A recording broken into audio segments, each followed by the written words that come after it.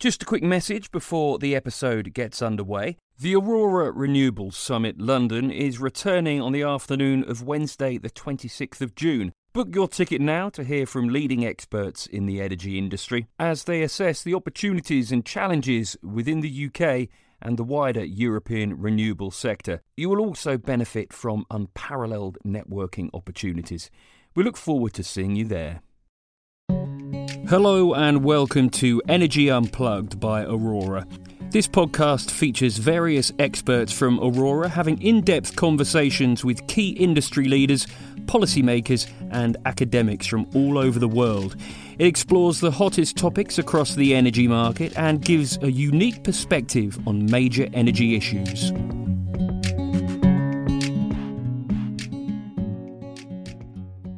Hello and welcome to Energy Unplugged.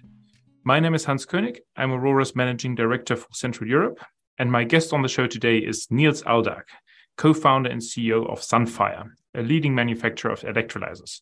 Welcome to the show, Nils. Thank you, Hans. It's a pleasure to be with you. A few words of introduction to Nils before we start. Nils has been CEO of Sunfire since 2020, and before that had roles as Chief Commercial Officer for 4 years, and before that Chief Financial Officer for 7 years. That means he spent his entire professional life at Sunfire, a company he co-founded in 2009, right after graduating from EBS Business School in Germany. Outside his main job, he is quite active in the hydrogen policy space. Nils is a board member of the eFuel Alliance, a member of the EU Clean Hydrogen Alliance, and also serves as vice chair of the Renewable Hydrogen Coalition. So plenty of experience in the policy space as well. Once again, welcome, Nils. It's great to have you on the show. Pleasure to be here. To start at a high level, can you introduce Sunfire to those of our listeners who are not yet familiar with the company? Yeah, of course, I'd love to. So Sunfire is a developer and manufacturer of electrolyzers for industrial applications. So we basically build the devices that you need in order to convert water with renewable electricity into hydrogen and oxygen. We do that with around about 600 people distributed over 4 locations, mostly in Germany, with a small site also in Switzerland. And we serve a wide variety of customers in the steel industry, in the refining industry, but also in the energy and utilities space. And we are currently transitioning from a company that has built a more demonstration size equipment to a company that is now building and providing industrial scale electrolyzers to those industries that I've just mentioned. Great. As I said in the introduction, you co-founded the business in 2009, right after graduating from university. What made you want to set up a hydrogen startup? Because in those days, or might even say that you went into hydrogen before it was cool. In those days, most university graduates, I don't know, went into e-commerce or something like that, consumer tech, but certainly not electrolysis hardware. Yeah. So it's, of course, a mix of different reasons. The first and most obvious one is that I had actually spent quite some time looking into clean technologies, looking into interesting business models in the clean tech space during the end of my studies. I spent actually quite a bit of time on the West Coast in the US. I had the chance to meet extremely interesting people, a professor at the University of Stanford who was quite fascinating to listen to. So that was one reason why I got interested in the topic, and what I became aware of, and I think it was a similar thing also to both my co-founders Christian and Karl, was that while we had amazing solutions to get rid of fossil energy in the electrical sector, and we had promising solutions in order to also enlarge the reach of electricity through battery electric mobility and also heat pumps. One very clear outcome of my studies back then was that we had very limited solutions in order to decarbonize what today is termed the hard to abate sectors. So this is how the three of us basically came together. And then being the business graduates and having probably the least interesting profile out of the three founders, I was just very fortunate that those guys were looking for someone to co-write or to write the business plan. And then it was it was the right place and the right time, and that's how the three of us got together. Great. I mean, as I said, certainly one of the pioneers of the electrolyzer technology in Europe. So impressive story. What sets you apart from other electrolyzer manufacturers? So first of all, Sunfire has a very interesting product portfolio. So to those of the listeners who know a bit more about hydrogen and about electrolysis specifically, we offer on the one hand side a so-called pressurized alkaline electrolysis, which is a technology which in principle has been around for several decades. So it is relatively well developed and also well understood how to manufacture, install, and also operate that equipment. So if you want, that's the robust quasi commercial product that we can offer today, and that we can offer today at pretty significant scale. So we're not talking about a small kilowatt or single digit megawatt plants, but we actually talk about 50, hundreds, or even hundreds of megawatts that we can sell based on that pressurized alkaline electrolysis technology. So with that product, Sunfire is ready to participate in that first wave of hydrogen projects, which I believe is going to be huge with the ambition that we see in the market, both in the industrial sector, but also in the political sector today.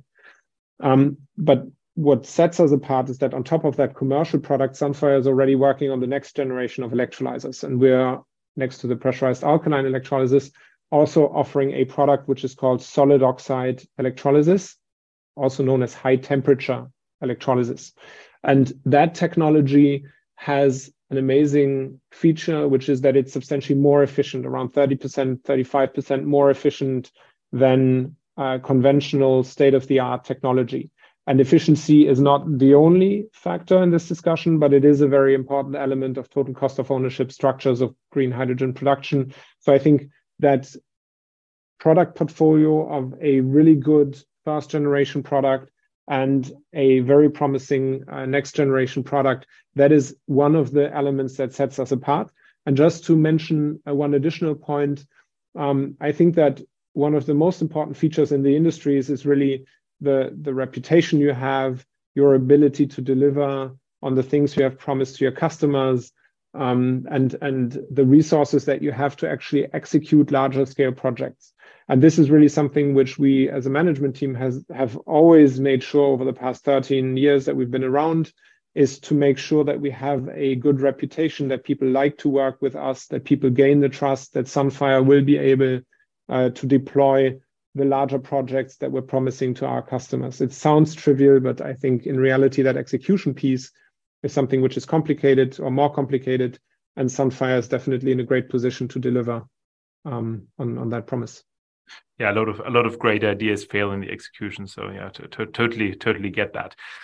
You mentioned the pressurized alkaline and the solid oxide electrolysis. How do you see the two of them interacting? Obviously, alkaline now, solid oxide in the future. But when is the switch over between the two happening, or when do you see solid oxide entering the market at scale? So first of all, it's important to look at the maturity of the two technologies. And while the alkaline electrolysis is a commercial product, which now needs to be scaled up, of course. Nobody has built the size of equipment that is needed in the market right now, but I think that can be termed more or less commercial. The solid oxide electrolysis is still a bit less mature. So in our opinion, before really scaling that technology to the same level at which we are on the alkaline side, would probably take something like 3 years from today. Yeah? So 2026, maybe 2027 is the point in time where we believe that SOEC will be on the same level as alkaline. Now, the second element or answer to your question is there will be cases where it's very, very, and now I'm talking about 2030 and beyond, There will be cases where it's going to be very clearly one technology or the other. But I think they will not so much compete with each other. And I think they're very complementary. Let me give you two examples to underpin that. The first one, the alkaline electrolysis compared to all the other electrolyzers in the industry is relatively cheap. And the cost reduction potential is still, you can still cut costs by a factor of 2 or maybe even 3 to where we are today. So it is already the cheapest electrolysis you find in the market, or the lowest cost electrolysis you can find in the market, and it still has potential to reduce its cost significantly. So whenever the capital cost of the equipment is the most important element in your total cost of ownership structure, and efficiency is less important, customers will likely choose pressurized alkaline electrolysis. Where do you have less requirement for efficiency? That's in low-cost electricity countries. So let's say the deserts of the world, the very windy regions of the world, where efficiency is not so important because electricity is extremely cheap. We're talking about 10 to maximum 20 euro per megawatt hour. In those regions, I think alkaline has a very big benefit. Here, the efficiency is less important. It's important that the equipment doesn't cost too much. So I think long-term, that's where alkaline will be. The SOEC is more interesting because of its efficiency, is more interesting in markets where you have higher electricity prices, where the price of renewable electricity is more expensive, maybe because it's not as windy or not as sunny as in other regions of the world. So let's say, for example, the Netherlands or Germany or maybe Austria, France, countries in the middle of Europe, where we will also in the longer future probably have higher electricity costs, their efficiency will matter. And I think that's where the SOEC is going to be the technology of choice. And the past 12 months have actually improved again the business case for SOEC, because the prospect of zero cost renewable electricity in the center of Europe has substantially been reduced. Yeah? So I think very good combination of both. And then there will be hybrid cases where a customer is interested to use, 30% from SOEC to produce its hydrogen and 70% maybe from a technology like SOEC. So I also see hybrid cases here. But it's good to have both in the portfolio. It's a risk hedge, but at the same time, it's also, I think, just complementary and the ability then to serve more markets than if we would have only one of the two products. Interesting, really interesting. Second follow-up on this one, you're not in the business of making polymer electrolyte membrane electrolysis, or PEM, which is considered quite a promising technology by many companies in the space. Why not, I guess? So I mentioned in my previous explanation that for many business cases, the CapEx, so the investment cost in the equipment, will be the decisive factor to select the technology. And I believe that alkaline is substantially more promising on the cost side, which is related to the materials we use, which are relatively simple and very widely available, which is more difficult for PEM electrolyzers. The second aspect is one big benefit of PEM electrolyzers is that they can fluctuate very quickly. They can be turned on and off very quickly, which in a world with more and more renewable electricity, it becomes more and more important. We at Sunfire are working quite significantly on, with quite a significant amount of resources on making our equipment more flexible. One of our flagship projects was a project called Demo for Grid. And within this project, one requirement is, for example, to improve the flexibility of the equipment.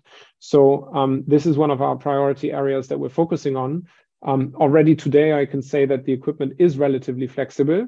It is able to follow the load of renewable energies. It's maybe not as quick as PEM, but I think we're not too far away and we can improve that to the same level. So without saying that there is no market or no justification for PEM, I think that the biggest chunk of the global market will be taken up by alkaline electrolyzers, and then PEM and also solid oxide electrolysis will play a slightly less important role in terms of market shares. But the market eventually will become so big anyhow that I think we do not have the luxury to say we're now focusing only on one technology. We will have to focus on all three electrolyzer technologies, and we'll have a pretty hard time to meet the targets the ambitions that we've set over the past 2-3 years. We'll come on to talk about that. Finally, about Sunfire, what were the biggest challenges over the past years, and how has the business model of the company evolved? So, creating a company, especially in this hardware-intensive, R&D-intensive space, is a roller coaster ride, to be honest. You need a lot of money to invest into research and development. You need a lot of money to invest into equipment to build your machines. And eventually you will need a lot of money to pre-finance the construction of projects and be a bankable counterparty to your industrial customers. So the pure fact that this is a very cash-intensive business makes this already challenging. And I think Sunfire, we've raised around about €500 million from private sources, but also from public sources through subsidies. We've done a good job at that. And I mean, one of the key challenges, if I think back, what made me sleep bad and sometimes really bad, is obviously providing sufficient funds to the company at a point in time where, like you said in the beginning, hydrogen was not the sexy topic people would go into. People would still, back in the days when we created this company, hydrogen was seen as a fuel for passenger cars, which is probably one of the toughest business cases to go for. So developing a company in a hardware and CapEx or money-intensive business at a point in time where there was no market, no hype around the topic, was certainly challenging. And the company was definitely a threat more than just once. That comes in with difficulties to hire great, talented people. I mean, we have luckily today one of the, I would say, the best teams on the globe when it comes to electrolysis production and development. But it was difficult to find those people over the past years. Now we've grown by probably some 300 people, so doubling the people resources over the past 12 months. But that was because the topic became substantially more interesting. In the first 10 to 12 years, that was a significant challenge. So I think the whole story of Sunfire, the creation of the company, is filled with challenges, challenging situations.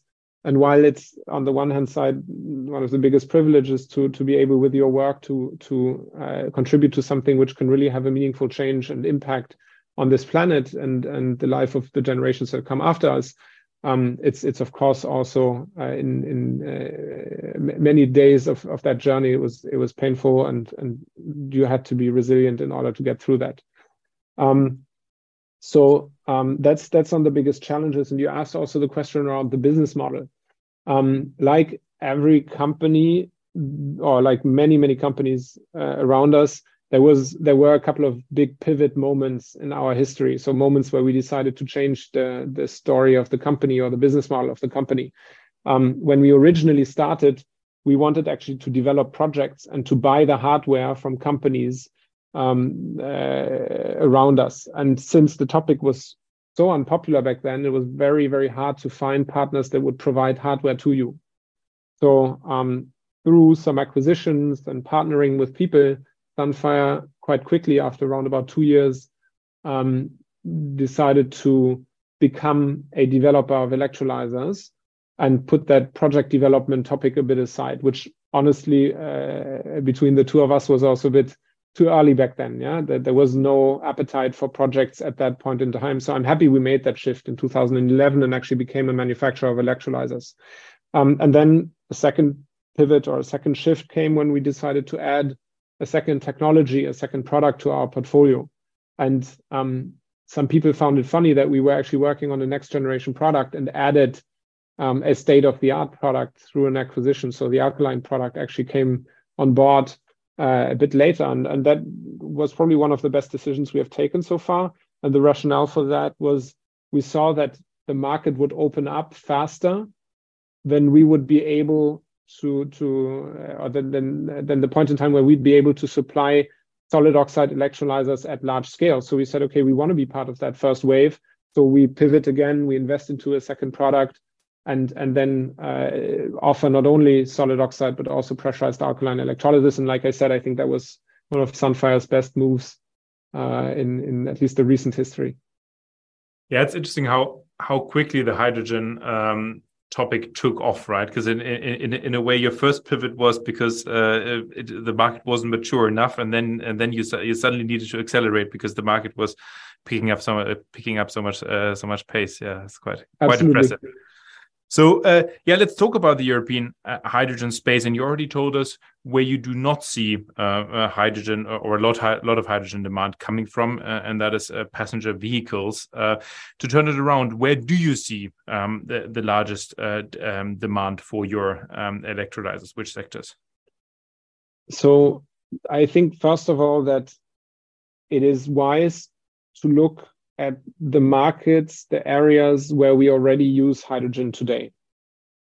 Because hydrogen, once we will move to a situation where we transport this over long distances and we use it in industries that did not use hydrogen previously, that still takes a bit of time. Yeah? The train has started to roll, if you want. We saw in the discussions between the French and the Germans yesterday, celebrating the 60 years of Europe, we saw that that there is a significant interest to invest into that infrastructure and to transportation means for hydrogen, but that will take a little bit of time, and the creation of new industries will also similarly take a bit of time. So focusing on areas where hydrogen is already used today, I think is the best guess or is the best estimate for now. So where is hydrogen used in larger quantities? It is used in refineries in order to treat products that are based on crude oil. And hydrogen is used in the production of fertilizers, of ammonia. I think starting in those industries and providing green hydrogen and more of it to reduce the amount of fossil hydrogen we're using there is a very good first start. That's the near-term opportunities that I see where substantial CO2 reductions can be achieved in a relatively short period of time. Now, the other industries that I consider to be extremely interesting are, for example, the steel industry. The steel industry is until today using predominantly fossil coal in order to, very simply speaking, extract the oxygen from iron ore in order to produce pure iron ore or steel. And the extraction of oxygen from the iron ore by using carbon creates carbon dioxide. So this is a massive polluter. I think 6 or 7% of global CO2 emissions come from the steel industry today. Now, the industry is facing a massive cycle of reinvestment because a lot of equipment is old and new equipment needs to be bought. And I think the combination of big CO2 emissions and the urgent need to renew the existing assets in the steel industry will create a very favorable environment for green hydrogen. So in the future, green hydrogen will be used to extract that oxygen and to create the temperatures you need in the process, but mostly to extract the oxygen. And oxygen and hydrogen give water vapor, which then goes to the atmosphere, which is substantially less harmful than CO2. So the steel industry is one that we're betting on. And then I see also some potential for long distance transport. Take, for example, planes or ships, container ships. Those two going over long distances will need some kind of chemical energy carriers in order to be operated in the future. And here I think also in a more like a second wave, you will see hydrogen or hydrogen derivatives, as they are called. So products produced from green hydrogen play a significantly more important role. Okay. So where we currently use hydrogen, and then on top of that, steel making and long distance transportation as the biggest sectors. So right now, EU hydrogen demand stands at around 10 million tons per year. And the EU has announced a target under the REPowerEU plan to produce at least 10 million tons of green hydrogen by 2030. So that's only 7 years away within the EU. and import another 10 million tons. So basically, the total green hydrogen consumption within the EU would be twice what the current total hydrogen consumption is. Are we, in your view, on track to meet these targets? So first of all, what I think is important to mention is just to make it more tangible for people is the huge amount of CO2 that can be saved if you substitute those 10 million tons. I think globally it's 90 million tons that are used in the conventional industries. Just by explaining that with every ton of green hydrogen you provide, you reduce CO2 emissions compared to fossil hydrogen by 10 tons. So let's assume we're replacing the 10 million tons of hydrogen in the EU. That's 100 million tons of CO2 that we're saving. And globally, it could be 900, almost 1,000 million tons of CO2 that can be abated just by replacing the CO2, the hydrogen, the fossil hydrogen by green hydrogen in the existing industries. So this is a massive potential, which I think urgently needs to be addressed. Now, we have ahead of us round about 8 years, 7.5, to install sufficient electrolyzer equipment to produce those 10 million tons in Europe and additional 10 million tons outside of Europe for Europe. Such a growth to achieve this kind of installation within 7.5 years is an extreme challenge. It will require something in the range of 200 gigawatt of installed electrolyzer capacity, half of it in Europe, half of it outside of Europe. To give you an example, it has taken the wind industry, I think, something like 22 years to reach the same amount of installed capacity. So the challenge is massive. Now, we need a turbo boost in all those industries. We need a turbo boost in wind power production and solar power production, and we need one in hydrogen production. And I think this saying that this has been done in 22 years in the wind industry just shows massive exponential growth in those industries is possible, but we need to be even more ambitious than we have been in those industries in the past.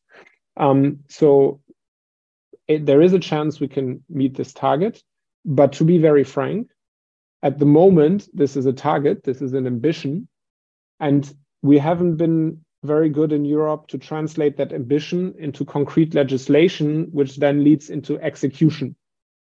Whereas, for example, in the US, very recently, I'm sure we're also going to come to that point a bit later, in the US, for a long time, we didn't hear anything about the ambition of the US in the green hydrogen sector.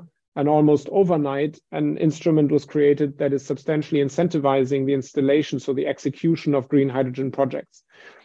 So ambition is right. The number is good to aim for those big numbers. There's always an element of self-fulfilling prophecy also behind it. But we need to get going, and we need the regulatory framework and the political incentives in place in order to achieve that. Right now, we're in neutral mode, we're not moving. And that's bad. So what do we need to get us moving and to put us on track to maybe not hit these targets, but to reduce the gap by which we are potentially missing them? Yeah, I think to come near those targets, there are two major things that we need to do. The implementation of new renewable energy technologies always costs more than the use of fossil energies in the beginning. Why? Because when we extract fossil energy from the ground, we basically use a present that was given to us by Earth.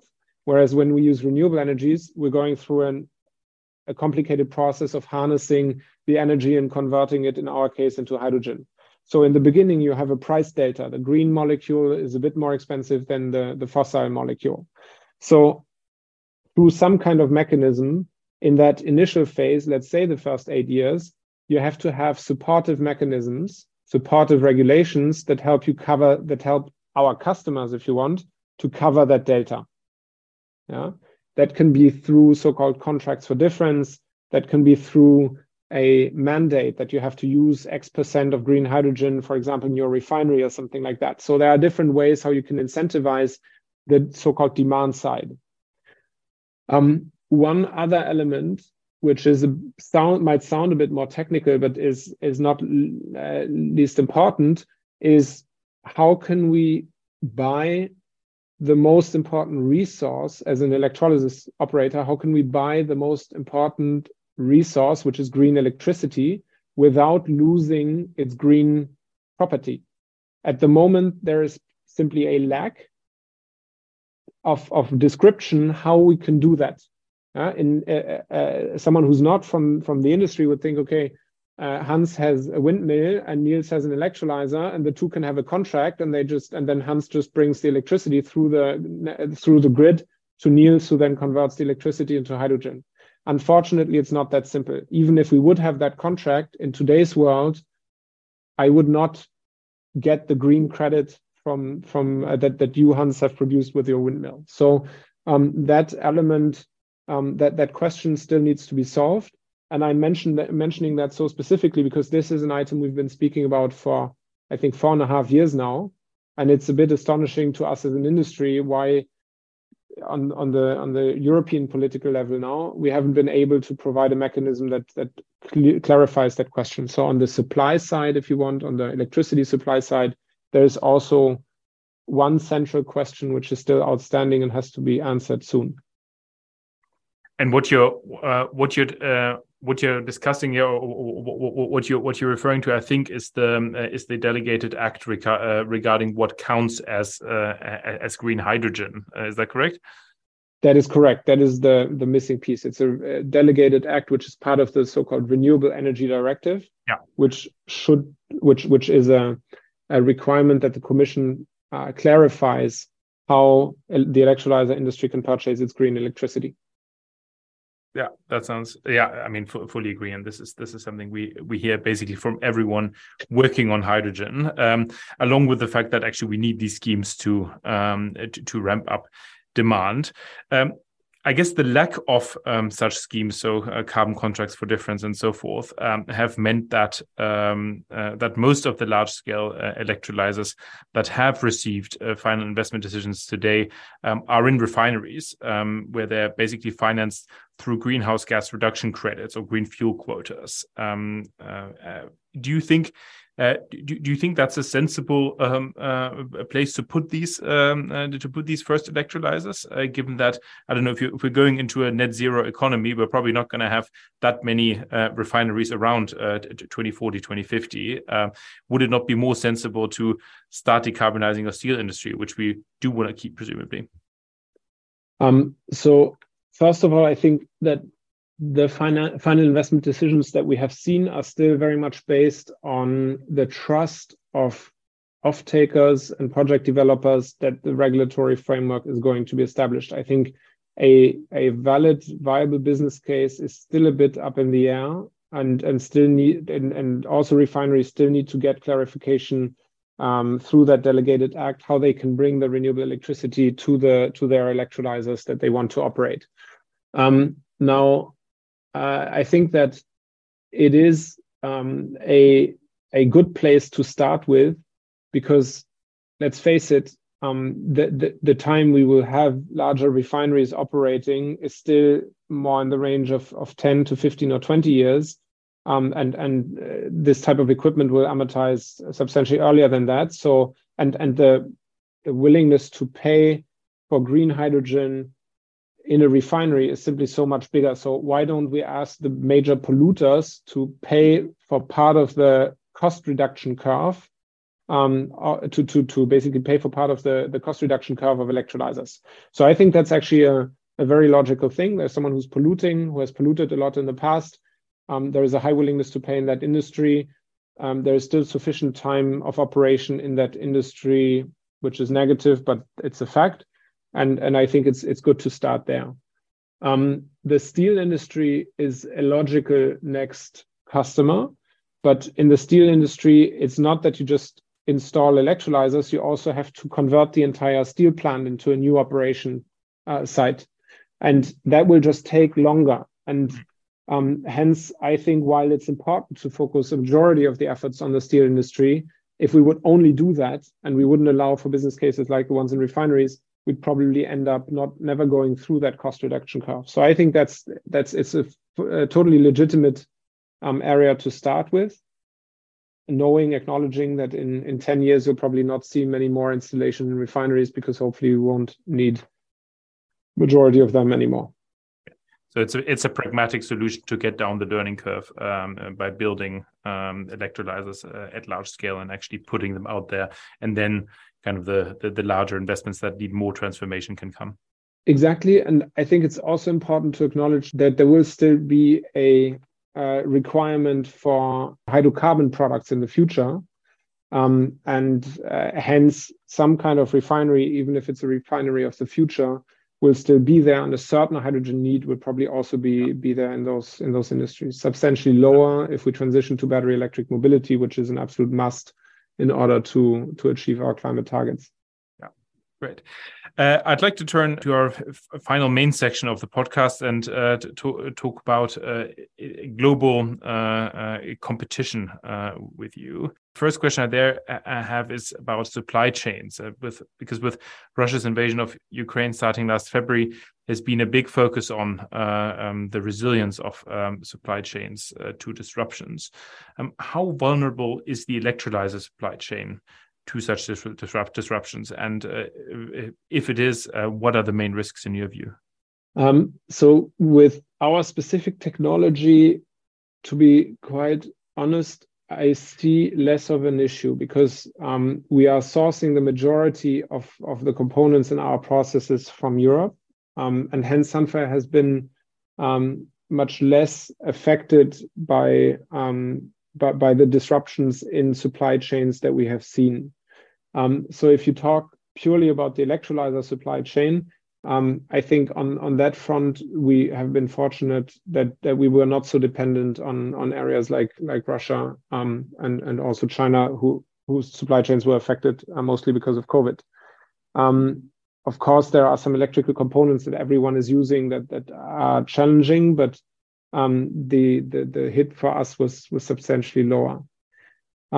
So I think that's something which we have also learned is a significant value to our investors, that we are using value chains that are rather local, rather European, and hence more robust to those kind of events. Okay, well, I guess that's good to hear. The other aspect of global competition is what the US is doing with the Inflation Reduction Act, or IRA. You already alluded to it. Would you say the IRA is a threat to your business, or is it also an opportunity? No, I think first of all, to Sunfire, it's an opportunity, and actually a pretty significant one, because obviously we aim at being a global company eventually, and the IRA has basically just provided a demand side incentive, like what I mentioned a bit earlier in our discussion, and hence I think it's just opening up a second very, very promising market. And if we reach something close to the targets we have in Europe, and in addition to that we have a US market, the world for us as an electrolyzer supplier just becomes twice as attractive. I think it's more of a challenge from a European perspective to achieve its own targets. If you look at the past 15 years, the majority of companies that were building electrolyzers were located in Europe. Significant amount of companies in Germany, but also companies in France, in the UK, in Denmark, and also in Norway. And those companies will start to focus part of their attention, part of their investments on other geographies in the world than the EU. And that will make it more difficult to achieve an ambition, a target, which is already extremely high. So I think that's more the challenge. And then I would say, as a side comment, of course, it is extremely important for companies to be successful that they have some domestic demand. It is very difficult to build equipment in Europe but have 100% of your market in the US. I think that's something which will make it difficult. It will be difficult for us to be successful in such a surrounding. So we definitely need to have domestic offtake, domestic customers, in order to build a good presence here, and from that also build a second very interesting leg in the US. So you could argue that the IRA has a negative effect on Europe in the sense of achieving its own target, because it's diverting the interest of companies to other areas. And it's also posing to a certain degree a threat to us, because it's then eventually not that easy to go into a new geography if the majority of your operations is located in Europe. Yeah, that's a good point. So what should the European response be? Or do you have any building blocks for a European response to really be able to compete with the very ambitious plans put out there by the Americans?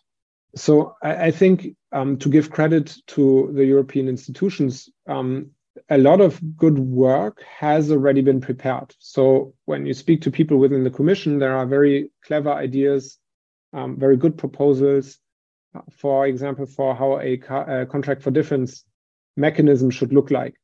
There was a very smart proposal to say X% of the hydrogen used in the existing industry, where we already use fossil hydrogen, X% of that has to be green.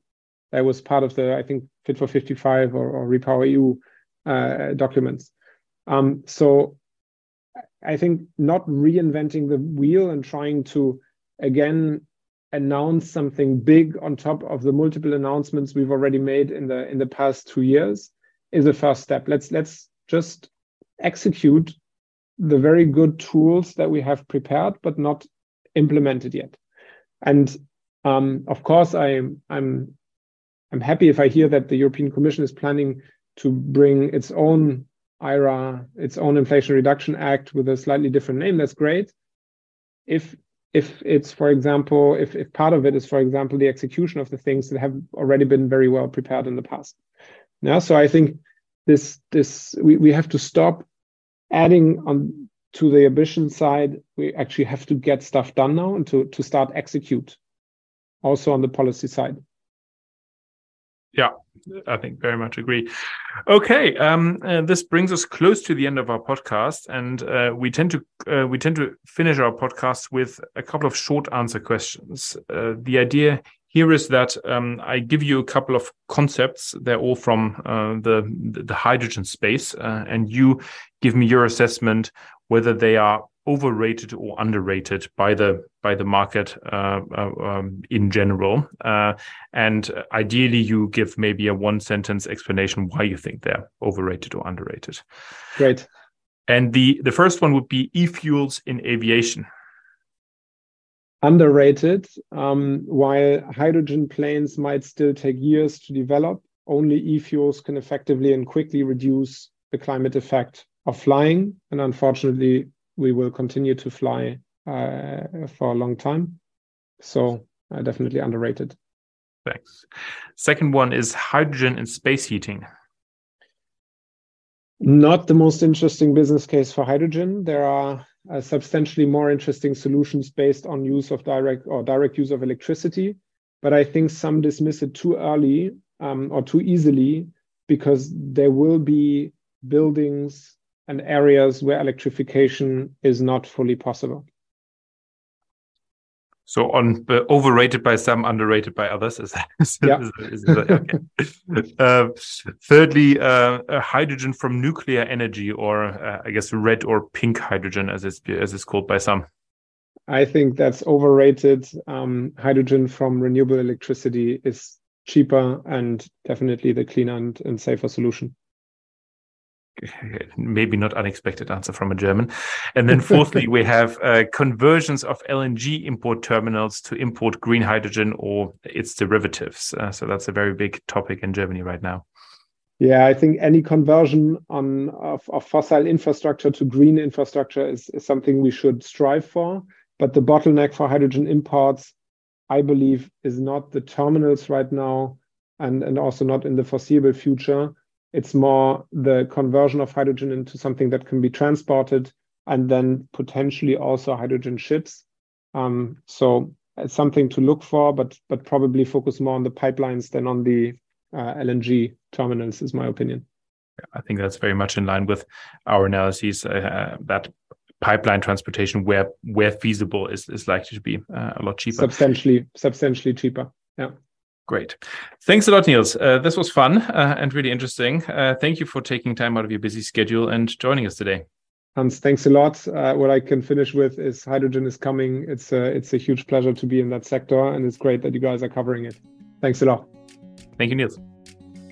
That was Hans Koenig, Aurora's Managing Director for Central Europe, talking to Nils Aldag, co-founder and CEO of Sunfire. Do keep an eye on our podcast feed for more in-depth conversations with senior members of the energy industry. The best way to do this is to subscribe on whatever platform you use. Thanks for listening and goodbye.